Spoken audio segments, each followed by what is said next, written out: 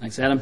Thanks, team, for leading us through our time together tonight. It's been really good to use those songs to reflect on our wonderful God.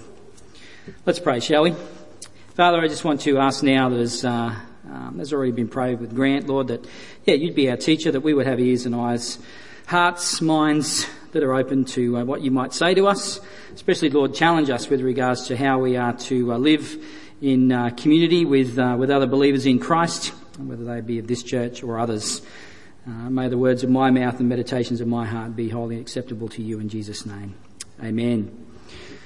Well, I did have I've got a PowerPoint prepared tonight. There are notes for the message tonight. If you haven't got any, someone like to grab them from the foyer out there. If anyone would like them, it's up to you. Just stick your hand up. David's just going out there now to grab some of those. You can follow along in the notes as we go through our slides tonight. Don't you just love technology? That was actually supposed to have a music file, actually sort of an audio file that was supposed to play tonight. As you can see, the little speaker thing in the middle there, but true to form, it's not going to work. Does anyone know that can hum the music for the Agents of S.H.I.E.L.D. TV series? No one can hum that? Oh, well, we'll have to miss out tonight then. All right, because that was what was going to be. That was going to be the Agents of S.H.I.E.L.D. sort of theme song as that slide was up there. Never mind. Anyone here Marvel fans? Yeah, a few of you. Okay, excellent. Well, for those of you who are Marvel fans, you might remember the Captain America film, the first one, where Steve Rogers learns that his best mate Bucky Barnes and his particular regiment of soldiers have been captured, and he seeks permission from the colonel to go and rescue them, which the colonel says, no way in the world, I'm not going to risk this person who's sort of, symbolic of all the good things about America and that sort of stuff, risk his neck to go and save these guys and get captured. But so he ignores completely what the colonel says, and with Agent Peggy Carter and Howard Stark, Iron Man's dad, he launches on this rescue campaign to bring them back safely.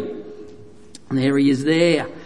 You see, their welfare was so important to Captain America that he put aside thoughts of his own well-being in order to secure theirs. For what's it, truth, justice, and the American way? No, that's Superman, isn't it? Yes, that's right. All right. There you go. But there it is, Captain America, he goes in there and he plays the hero and that sort of stuff, and he brings these guys back safely. As I said, he puts aside thoughts of his own well-being in order to put the needs of others before his own. And in a sense, this is what Romans 14 is all about tonight. It's about showing respect and concern and care and love and compassion for our fellow brothers and sisters in Christ. The church in Rome, which is the church that Paul's writing to here in this letter, was a church. It was a body of believers made up of people from all kinds of different backgrounds, from racial, ethnic backgrounds, from cultural kind of backgrounds and things like that. And they came together in the church there in Rome in this melting pot of people. And because they had all of these different backgrounds and had come to faith from different kind of, from other belief systems and things like that, they came in, but they'd already had sort of rooted in them, if you like, these habits of their own kind of belief systems and things like that. And as they sought to follow Christ, some of these things sort of crept into that, and some of them were very much right against the Word of God, and they think those things needed to be challenged. But there were some which the Word of God really didn't sort of have much to say about. But what was happening is that, there was this spirit of judgmentalism that was creeping into the church, and people were judging others on their practices and things like that. And so the Apostle Paul in this chapter, he seeks to sort of address this issue of this judgmental attitude. And what he wants to do is he wants to sort of really point the Roman believers to the proper mindset and behaviour of brothers and sisters, people who are fitting for the people of God. Behaviour fitting for the people of God. Of course, when we look around today, it's really not much different to us, for us today in churches. We've got people who come into church from all kinds of backgrounds and that sort of thing, and all kinds of, particular denominational kind of backgrounds and things like that. Our own church here have got people from Brethren backgrounds and Presbyterian backgrounds and Salvation Army, Uniting Church and all that sort of thing. And unfortunately what happens is that we can sometimes criticise and judge our fellow believers who don't kind of practice the faith the same way we do. They sort of perhaps practice their faith a little bit differently to us. They do and say things a little bit differently to us. And the question we need to ask ourselves is, how should we treat fellow Christians, fellow brothers and sisters in the Lord who do this? Well, the passage this evening points out three things. And the first is this, is that we are to accept each other. We see that in verse 1 of our passage tonight. Paul says, as for the one who is weak in faith, welcome him or accept him, but not to quarrel over opinions. Paul begins by giving this command that the mature believer is to accept the believer who is perhaps weaker in the faith, without getting into arguments over the things that they disagree upon. The weaker brother that Paul's referring to here is the Christian that is perhaps still a little bit immature in their faith, in their understanding of the faith. Yes, they're followers of Jesus Christ. Yes, they have a love for God and they've responded to the gospel, but perhaps they haven't fully grasped the wonderful implications of what their relationship with Christ means for daily living. They haven't really grasped the freedom that they have in Jesus Christ. Now, generally speaking, maturity of faith comes from with time and experience, doesn't it? But that doesn't necessarily have to be the case. Because with some people who have been Christians for many years, they can still be quite weak and immature in their faith. Whereas others who may not have been Christians for a long time can have a more developed and mature faith.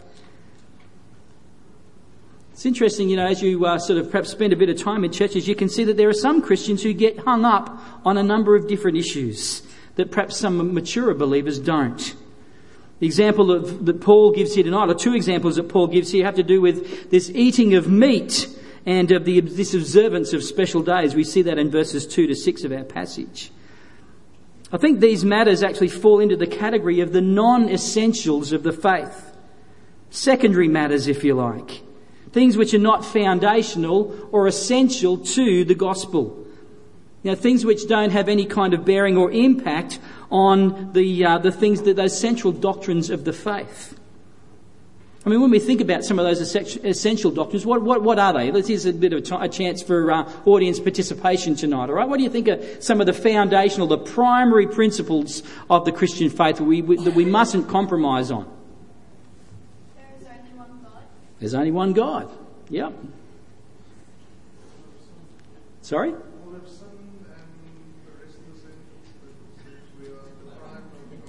Sin, yeah, that's right, yes. Yep, that's right. We're all sinners. The doctrine of original sin. That's exactly it, yep. Saved by faith. Saved by faith alone, in Christ alone. Yep. Think of any others? Jesus' sacrifice, that's right, yes. That Jesus is the only way to be reconciled to God. The Bible's the authoritative, inerrant Word of God. Yeah, definitely. So those are they're the primary kind of foundational doctrines of the faith which we must never compromise on. But there are other secondary kind of issues that that the Bible might not speak directly to. And so we've got to kind of just, try to be as open to the leading of the Holy Spirit as we can in that and allow God to really help us to understand these things and how we should treat one another in that. One of these particular issues was this matter of eating meat. And we see that in verses 2 to 3 of our passage tonight. Paul says, one person believes he may eat anything while the weak person eats only vegetables. Let not the one who eats despise the one who abstains, and let not the one who abstains pass judgment on the one who eats, for God has welcomed him. See, in Paul's day it was common for meat that to be sold in the marketplace, and that meat had actually been used as a kind of a sacrifice to idols.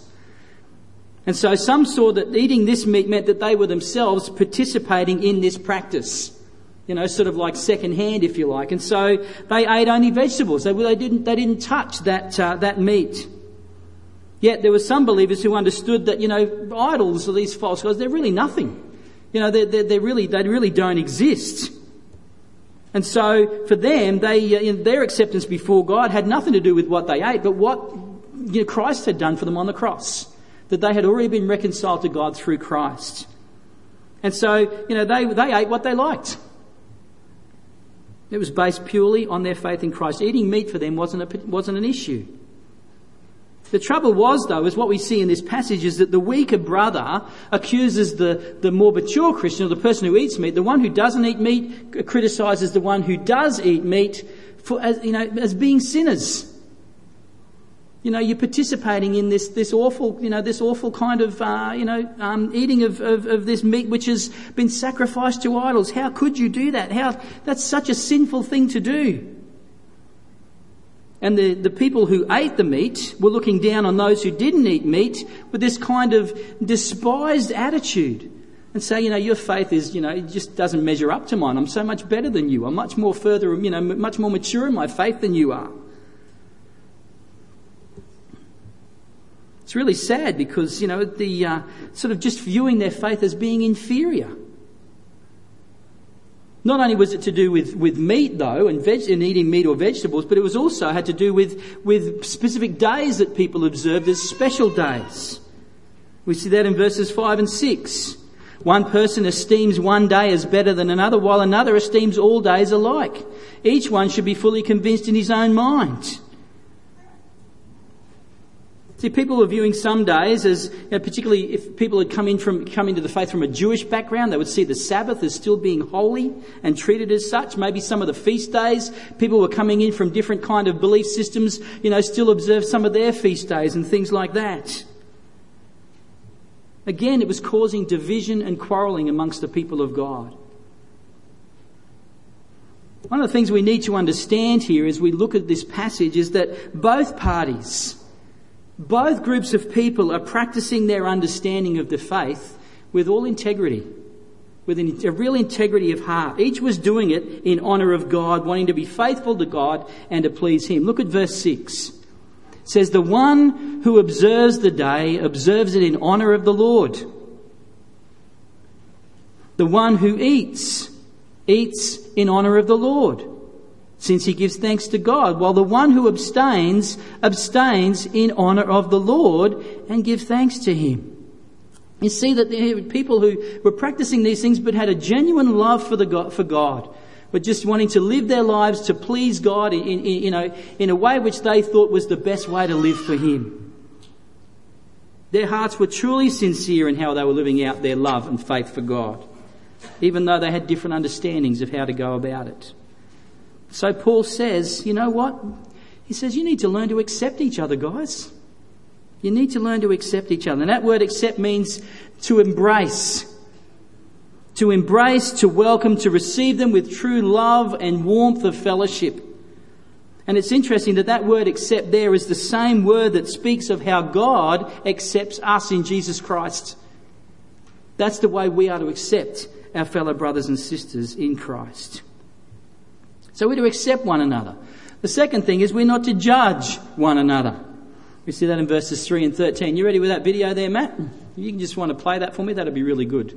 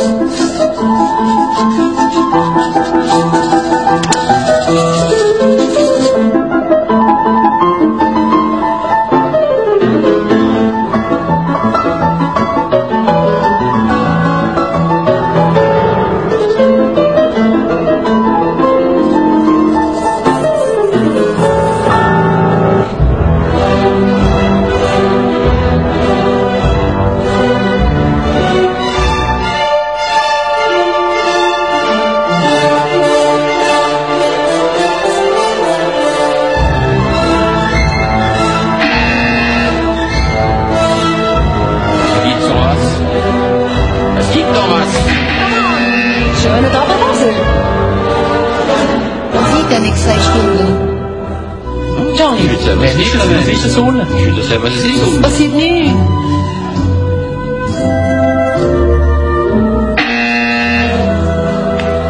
Monsieur Grève. Er hat Glück nicht, weil es um ihn geht. Ah ja, ich muss auch mal sie drücken, oder?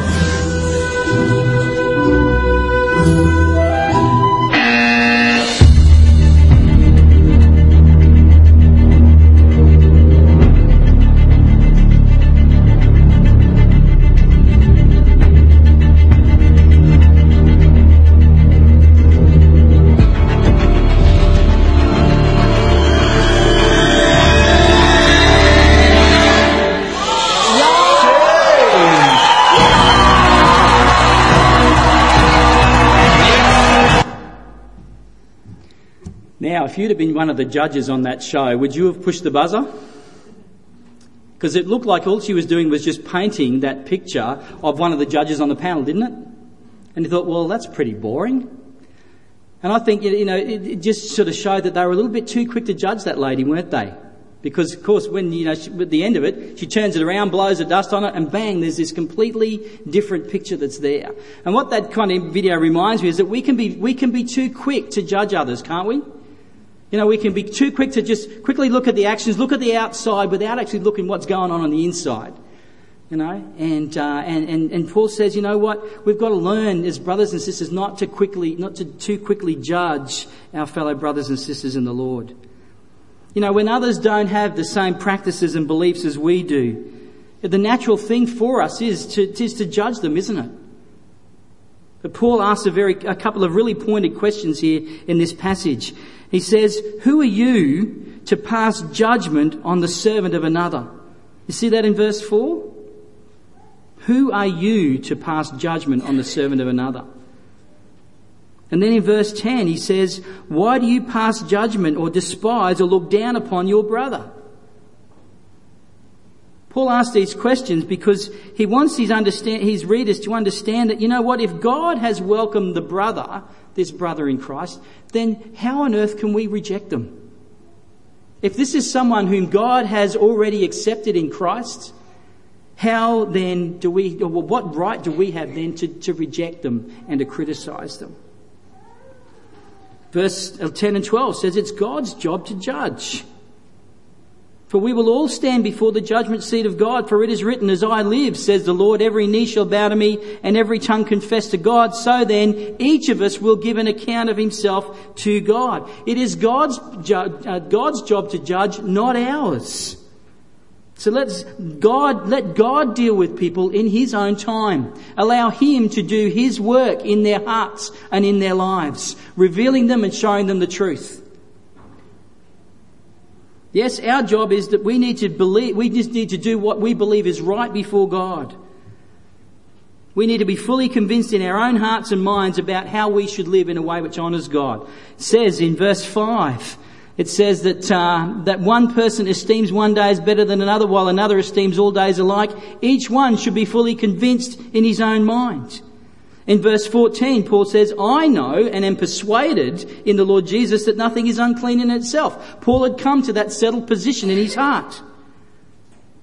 Verse 22 says that the faith that you have, keep between yourself and God. It is a relationship with God first and foremost.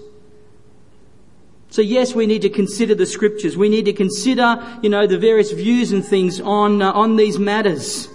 And we need to come to our own settled conclusion about this. Remembering though that these are the matters that are not specifically clear, that are not prescriptive in the Bible, okay? That they're not prescriptive commands in the Bible. These are the things that are a little bit ambiguous. We're not really sure about. The Bible doesn't speak exactly to that point.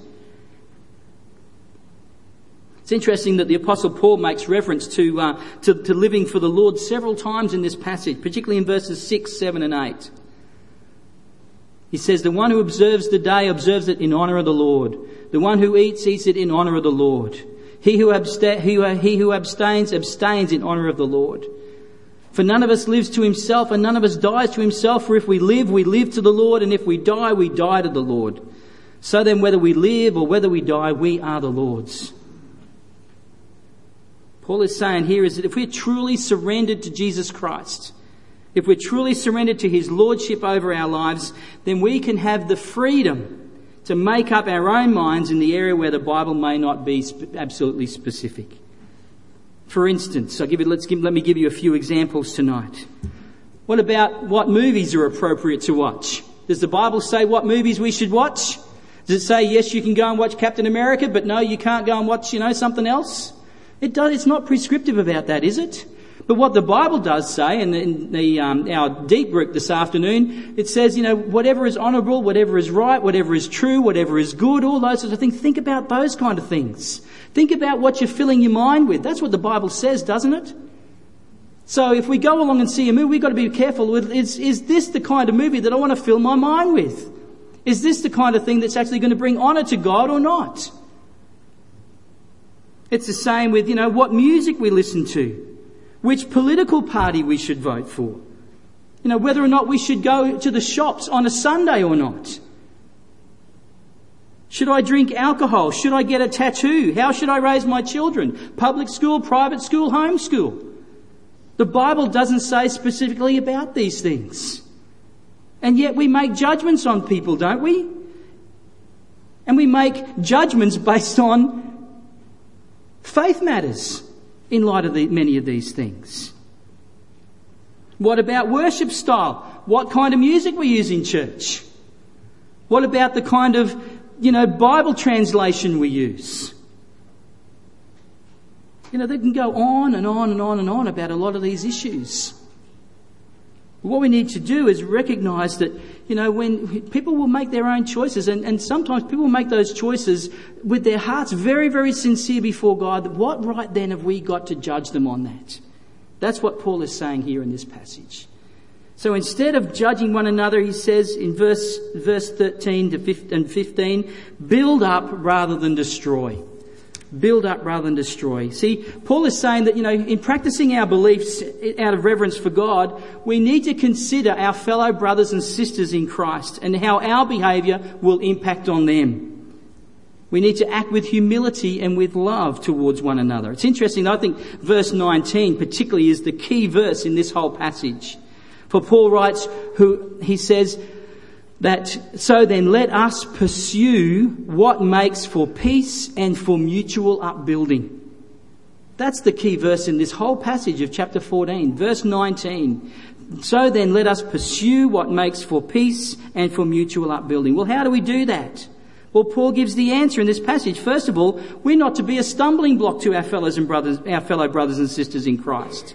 Verse 13. It says, therefore let us not pass judgment on one another any longer, but rather decide never to put a stumbling block or hindrance in the way of a brother.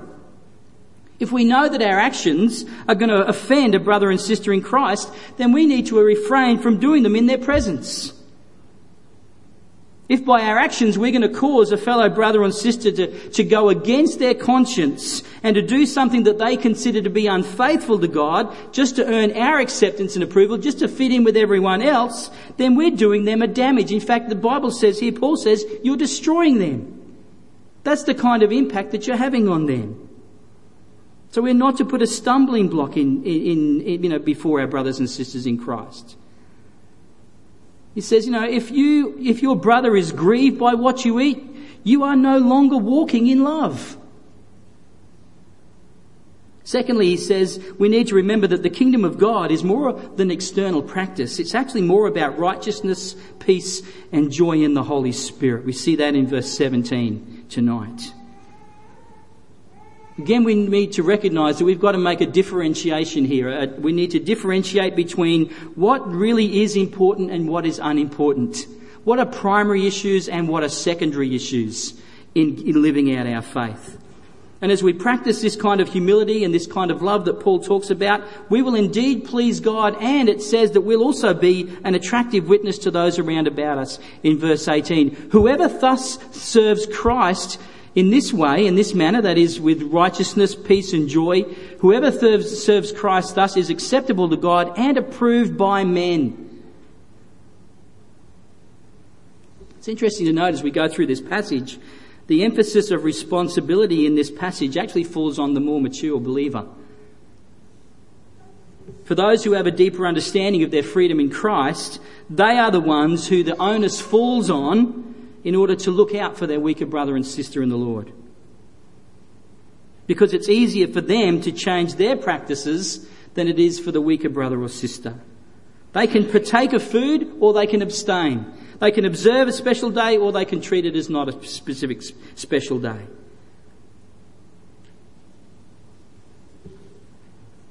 The onus is always on the more mature, the stronger person. As we go through this passage, we need to realise that, when it comes down to it, each and every one of us, each and every believer in Christ, we just need to make a conscious decision, if you like, of the things that we're going to do for God, which we believe are going to please Him. We need to listen to our conscience when it comes to a matter of faith and not to go against our conscience. That's what Paul says in this passage at the end here. He says, when it comes to these secondary matters, these matters that the Bible doesn't speak directly to, then we've just got to come to a settled position in our own minds and in our own hearts before God and say, God, I'm going to live this way because I believe it honours you the most. And then not go against that unless God says to you, points out a different way.